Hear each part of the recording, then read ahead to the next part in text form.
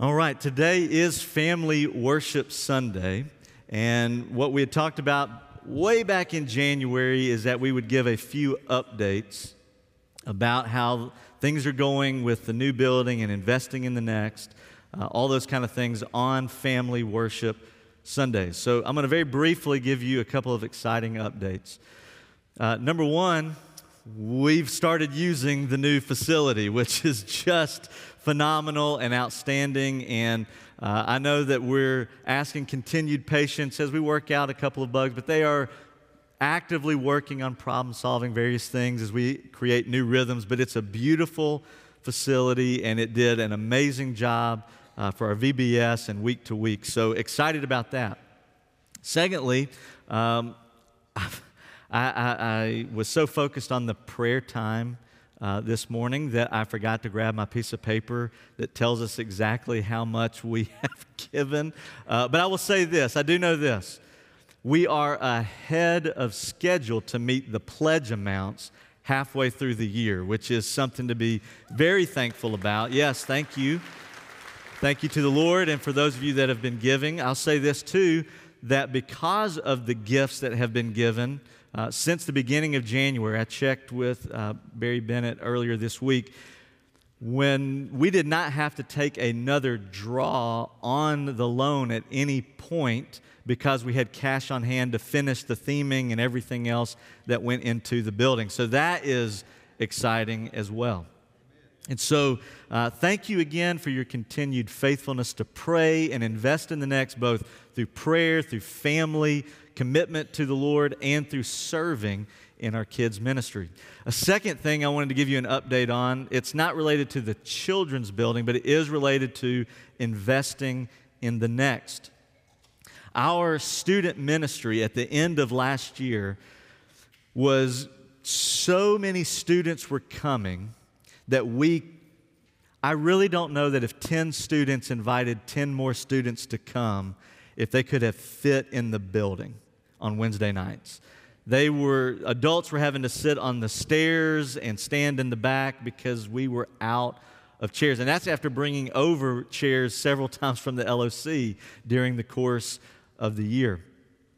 So with that, we are at a point, and we've talked about this before, but just to be clear, that we are at a point where we are excited about taking student ministry under one umbrella and having separated high school and middle school ministries.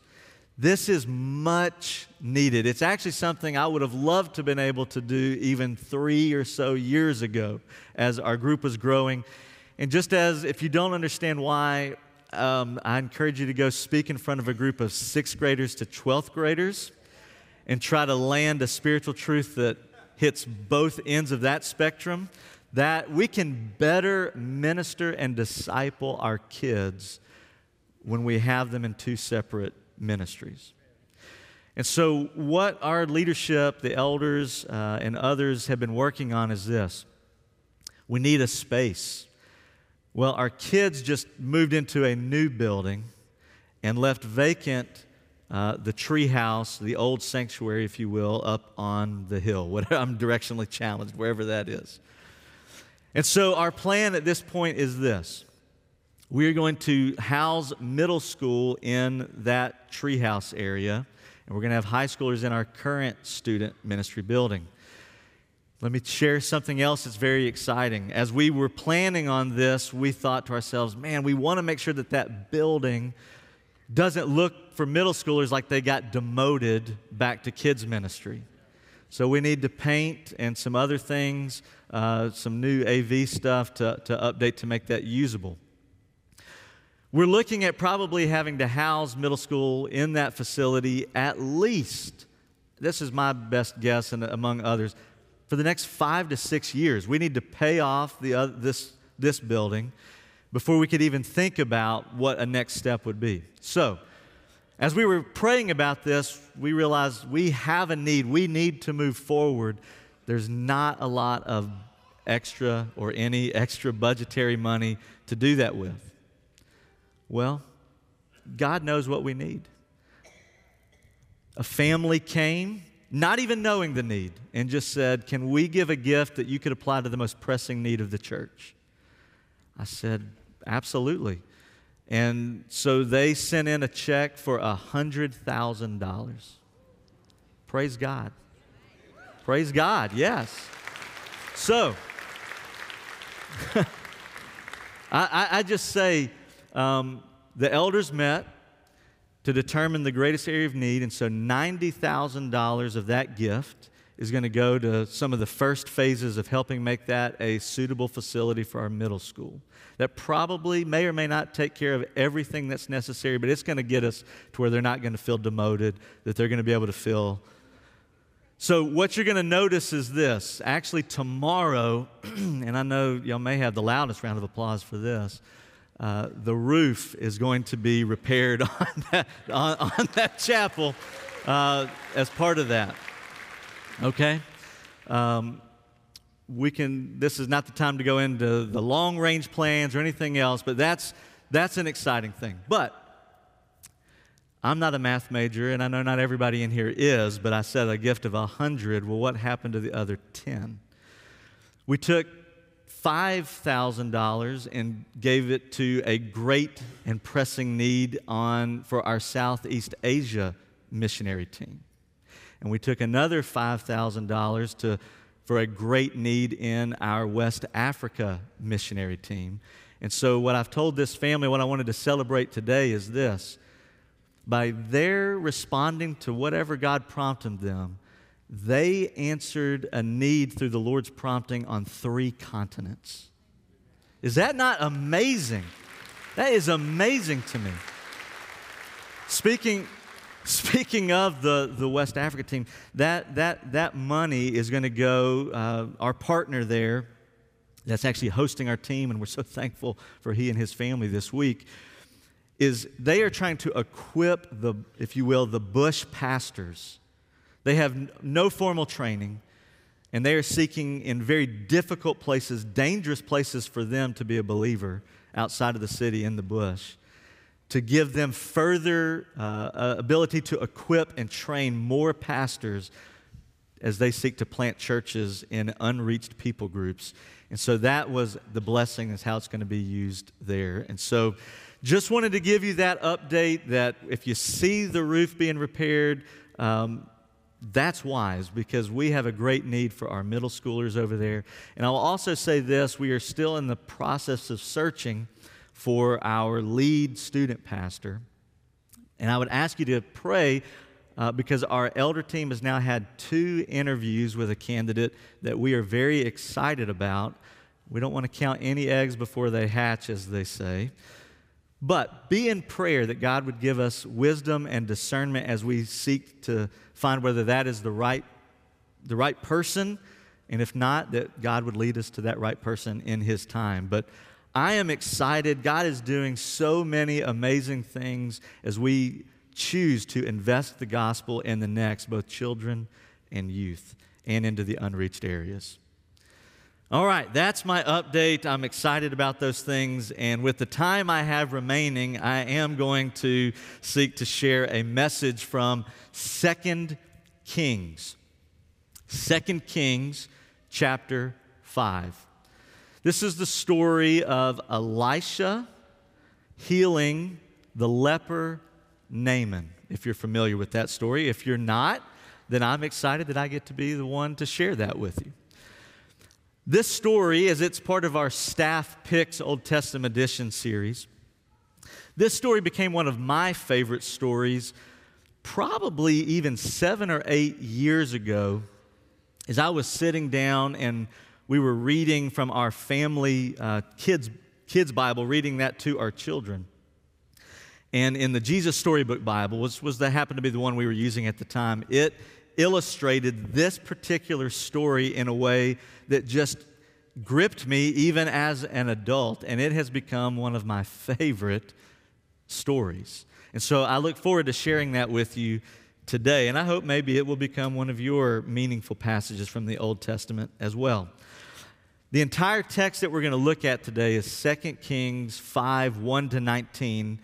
I'm only going to read verses 1 through 5 to to start us, and then I'll explain the rest, and you can read the rest at a later date to check me and to go over the details. But 2 Kings 5, beginning in verse 1, says this: Naaman, commander of the army of the king of Syria, was a great man with his master and in high favor, because by him the Lord had given victory to Syria. He was a mighty man of valor, but he was a leper. Now, the Syrians on one of their raids had carried off a little girl from the land of Israel, and she worked in the service of Naaman's wife. She said to her mistress, "Would that my Lord were with the prophet who is in Samaria. He would cure him of his leprosy." So Naaman went in and told his Lord, meaning the king, "Thus and so spoke the girl from the land of Israel." And the king of Syria said, "Go now, and I will send a letter to the king of Israel." So this first 5 verses helps establish one of the main characters, if you will, of this passage. Now, I believe I have that timeline that I used a few weeks ago just to help you land where this is happening. I'd like to show that up here. So again, you've got creation, the patriarchs, the Exodus, the conquest, the judges, which is what we looked at with Gideon last week. And now we are in the season of the kingdom. Okay, so we're right there where that crown is, before the exile, which we talked about with Ezekiel a few weeks ago, but after the judges. So now David has started as the king, and he's had children, and you've had prophets. You had first Elijah, who then passed the mantle as prophet to Elisha. And those could not have been more similar of names. God, why to make that so confusing? But it is what it is. And so we are in with the prophet Elisha, S-H-A at the end. And so he is in this period of the kings and the kingdoms. Now what's happened here as well in the kingdoms is that God's people and the kings were not always faithful. I know this is a shocker, but not always faithful to God's commands. And there was a schism that took place. There is a northern kingdom and there is a southern kingdom. Now, when you're reading through the book of Kings, just as a point of interest, one of the first kings named Jeroboam began and set up a place of worship and false worship outside of Jerusalem.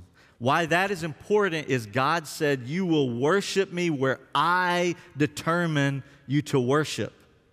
And Jeroboam said, "No, we're going to do it somewhere else." And so when you read about the kings, many times it will say, "And this king fell into the sin of Jeroboam." What it means is they did not acknowledge God's designated place of worship and chose their own. Whether they were worshiping him or an idol, it was sin because it was against what God had said. And so this is the ongoing back and forth of some kings returning things to Jerusalem, others going in the way of Jeroboam, and the people not responding to the prophets. That all will come together in a few moments. So, in these first 5 verses, we'll see our very first point, if you're there in your life point outline, which is this: there are no small parts, only small actors. If you've been in drama, stage drama at any point in your life, you have probably heard that phrase. There are no small parts, only small actors. I'm not even going to attempt to pronounce his name, but there was a Russian playwright and acting director that made this quote, and he's sort of the father of modern acting, is what they say. And the point is this: everybody wants to be the lead role, have the spotlight on them, the most lines. But what this director was trying to say is every part is important to the overall story. And in this passage, actually all the way through 1 through 19, here is a little thing not to overlook. The main character is always God, but in this particular case, if you're talking about a human character, seems to be Naaman. But there is a small role of a servant girl, an unnamed servant girl in this passage. Now I want you to think about this. She has been captured from a raid from her home, is now away from her family, away from her home, serving Naaman, the captain of the king's army that led that raid. She serves his wife. She could have been bitter. She could have been happy that Naaman was a leper, but instead, she chose to plead with her mistress. Oh, if Naaman would go and see the prophet in Samaria, he could be healed. That one conversation, that one small part, if you will, is the impetus for the rest of the story. And I'm going to summarize the rest of the story. Naaman goes to the king. You got to imagine he is looking for any and every available answer to his leprosy issue, a skin disease. And he goes to the king and says, I've got a servant girl from Israel who's telling me there's a prophet in Samaria, which was part of one of the kingdoms, that can heal me. And the king says, I will write you a letter and you can take it to their king and I'll give you whatever you need. He comes with an incredible amount of basically payment for this. You can read it. It's about so many shekels of silver and gold and extra pairs of clothes and all these things. And so he goes as a politician from one court of politics to the other. And he shows up at the king of Israel's house and says, here's my letter. And the letter, as the king opens it, is not, we would like to engage in peace. It is, my servant Naaman has leprosy. Will you please heal him? And the king stands and goes, this is a trap. I can't do this. They're setting me up to fail. They are setting me up to provoke them to war. When I say I can't heal Naaman, we're going to go to war because I could not meet this demand. And so the king tears his robe in anguish. The only time I've actually seen this in a modern context, which was just kind of funny to me, was when I was in Mississippi. And it was actually the day that I announced to the church there that I was coming here. We had some twin boys that had gone all the way through youth group with me, and they were happy for me.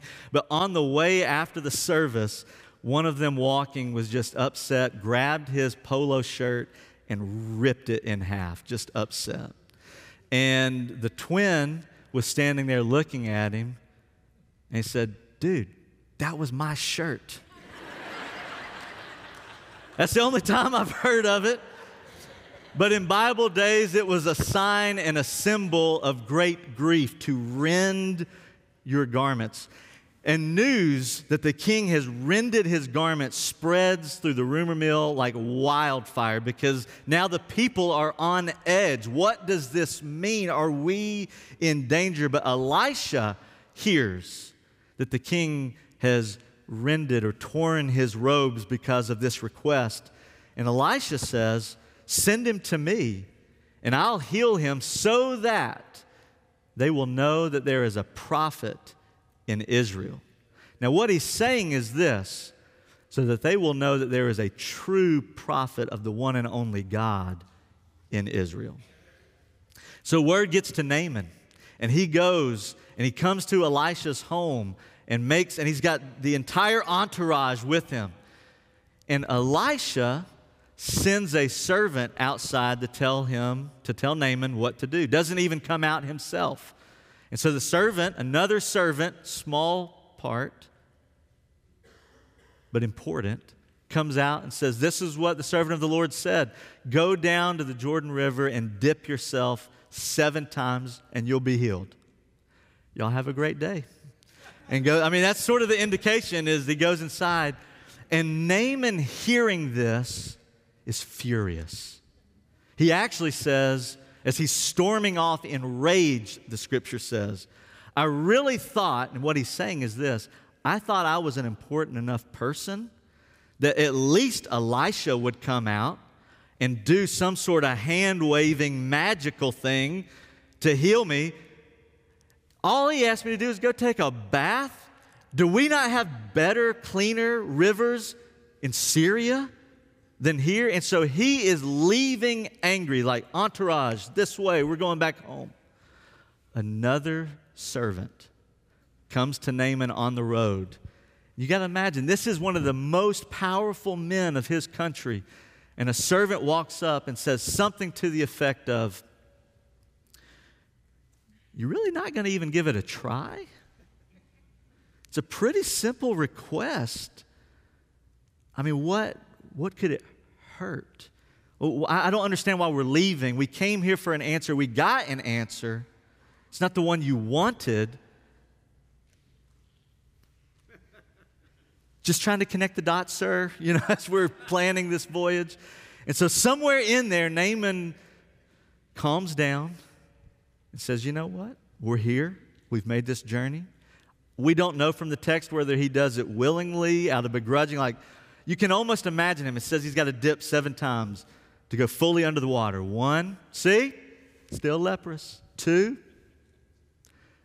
we got better rivers. 3, this was a waste of time. We could already be halfway home by now. 4, over and over. And then when he dipped the 7th time and came up out of the water, the scripture says his skin was like that of a child. And then Naaman did know that there was a prophet, that there was a God in Israel. And so he went back to Elisha's house. And Elisha came out this time. And Naaman says this, "I now know that there is a God in Israel." And then Naaman goes on to say, "I will worship him and him alone." He says, "Can I give you payment? I brought all this stuff." And Elisha says, "No, this was a gift of the Lord." And so then Naaman says, "Well, can I at least take a whole bunch of dirt from the Holy Land, if you will? Because I want to take dirt from here so that I may build an altar in Syria to worship Yahweh alone. My only request, Elisha, is this. My boss is still a pagan, and he's going to require me to go into a pagan temple. Do you think God could forgive me in advance for having to go in there? My heart belongs to Yahweh, but my job's going to require me to go into another area." Now, that is a weird thing for us. I just full disclosure. But Elisha says to him, "Go in peace. Go in peace." There are no small parts, only small actors. Here's the insight here. God can use a small act of obedience to make a big impact on someone. And what I'm simply suggesting is this.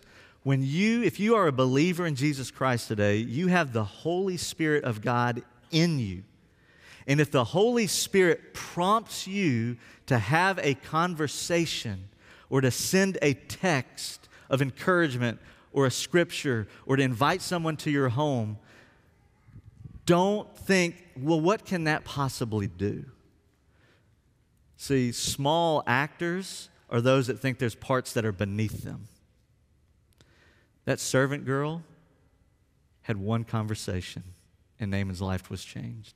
Naaman's servant himself had one timid rebuke, and it changed Naaman's life. Elisha's servant just carried a message that was not received well at the time, but played a role in his ultimate healing. There are no small acts of obedience that God can't use in a big way in someone's life. That's an encouragement to me. There are times when I feel like, what am I even doing? I mean, how can I even help? Small acts of obedience, big impact in our God's hand. The second point is this. And I just realized my countdown still has time, but we don't have time. Let me run through it really fast. Number 2, get out of your own way. Quickly, I'll just say this. Naaman about self-sabotaged himself because God's plan didn't look like his plan. He was frustrated. Well, I could have figured this out better. Why didn't I have magic arm-waving Elisha do something? Why can't I go dip in my own rivers? Get out of your own way sometimes. His ways are higher than our ways. The insight here is this: our greatest need is for God to heal our inner leprosy. Naaman had physical outer leprosy, but what he had on the inside was pride. I'm too important to just go down to some Israel river and dip. I should have something more. Healing was available. He had to get out of his own way. The second insight would be this: a good question to ask is, Lord, what are you up to in this? See, the king of Israel didn't stop and ask, what could God be up to in this? He immediately went to, we're going to war. It's over. They've provoked us. I'm trapped. It's over. Naaman, instead of asking, what could God be up to in this request? Just ask, why me? Why not my way? Why am I being disrespected? The better question when we have things that we don't understand is, God, what are you up to in this? It's a question I've asked this week with our team in Niger. God, what are you up to? Because my first question is, why? Why is this happening? Why can't we get them back? Why couldn't this have happened next week? Why couldn't it have happened the week before? But the question is, the better question, God, what are you up to in this? And then lastly, there is a prophet in Israel. Elisha is a forerunner and a foreshadowing of Christ himself. In fact, Jesus in the book of Luke, chapter 4, verse 27, mentions this encounter.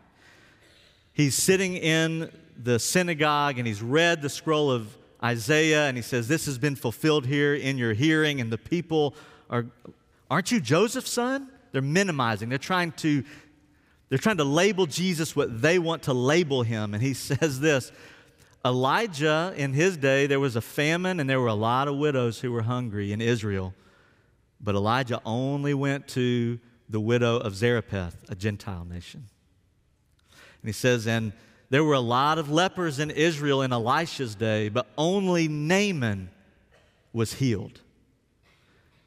And what he was saying is this: if we will not accept Jesus for who he is, then he will go to those who will. And for the people of Israel, they were so closed, they did not understand that since the beginning, God had been saying, I'm going to graft in the nations.